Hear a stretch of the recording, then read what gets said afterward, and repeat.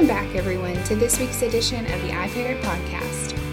We're in our second week of Adventures in Science, and today your child learned that because God made all people, we should love and respect others. Our Bible story for today comes from Acts chapter 10. In this passage, Peter is staying in the city of Joppa when some men came to him and told him that their master, Cornelius, wanted Peter to come and visit his home. There was only one problem. These men sent by Cornelius were Gentiles.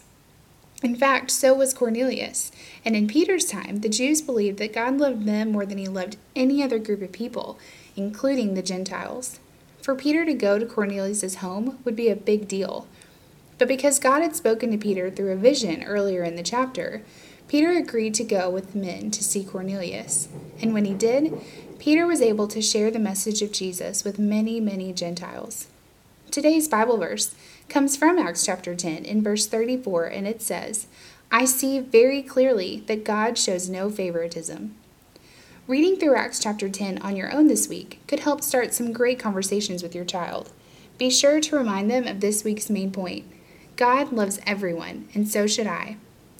That's all for this week. We'll be back next Sunday with more Adventures in Science. Until then, happy parenting. Know that we are praying for you and cheering you on.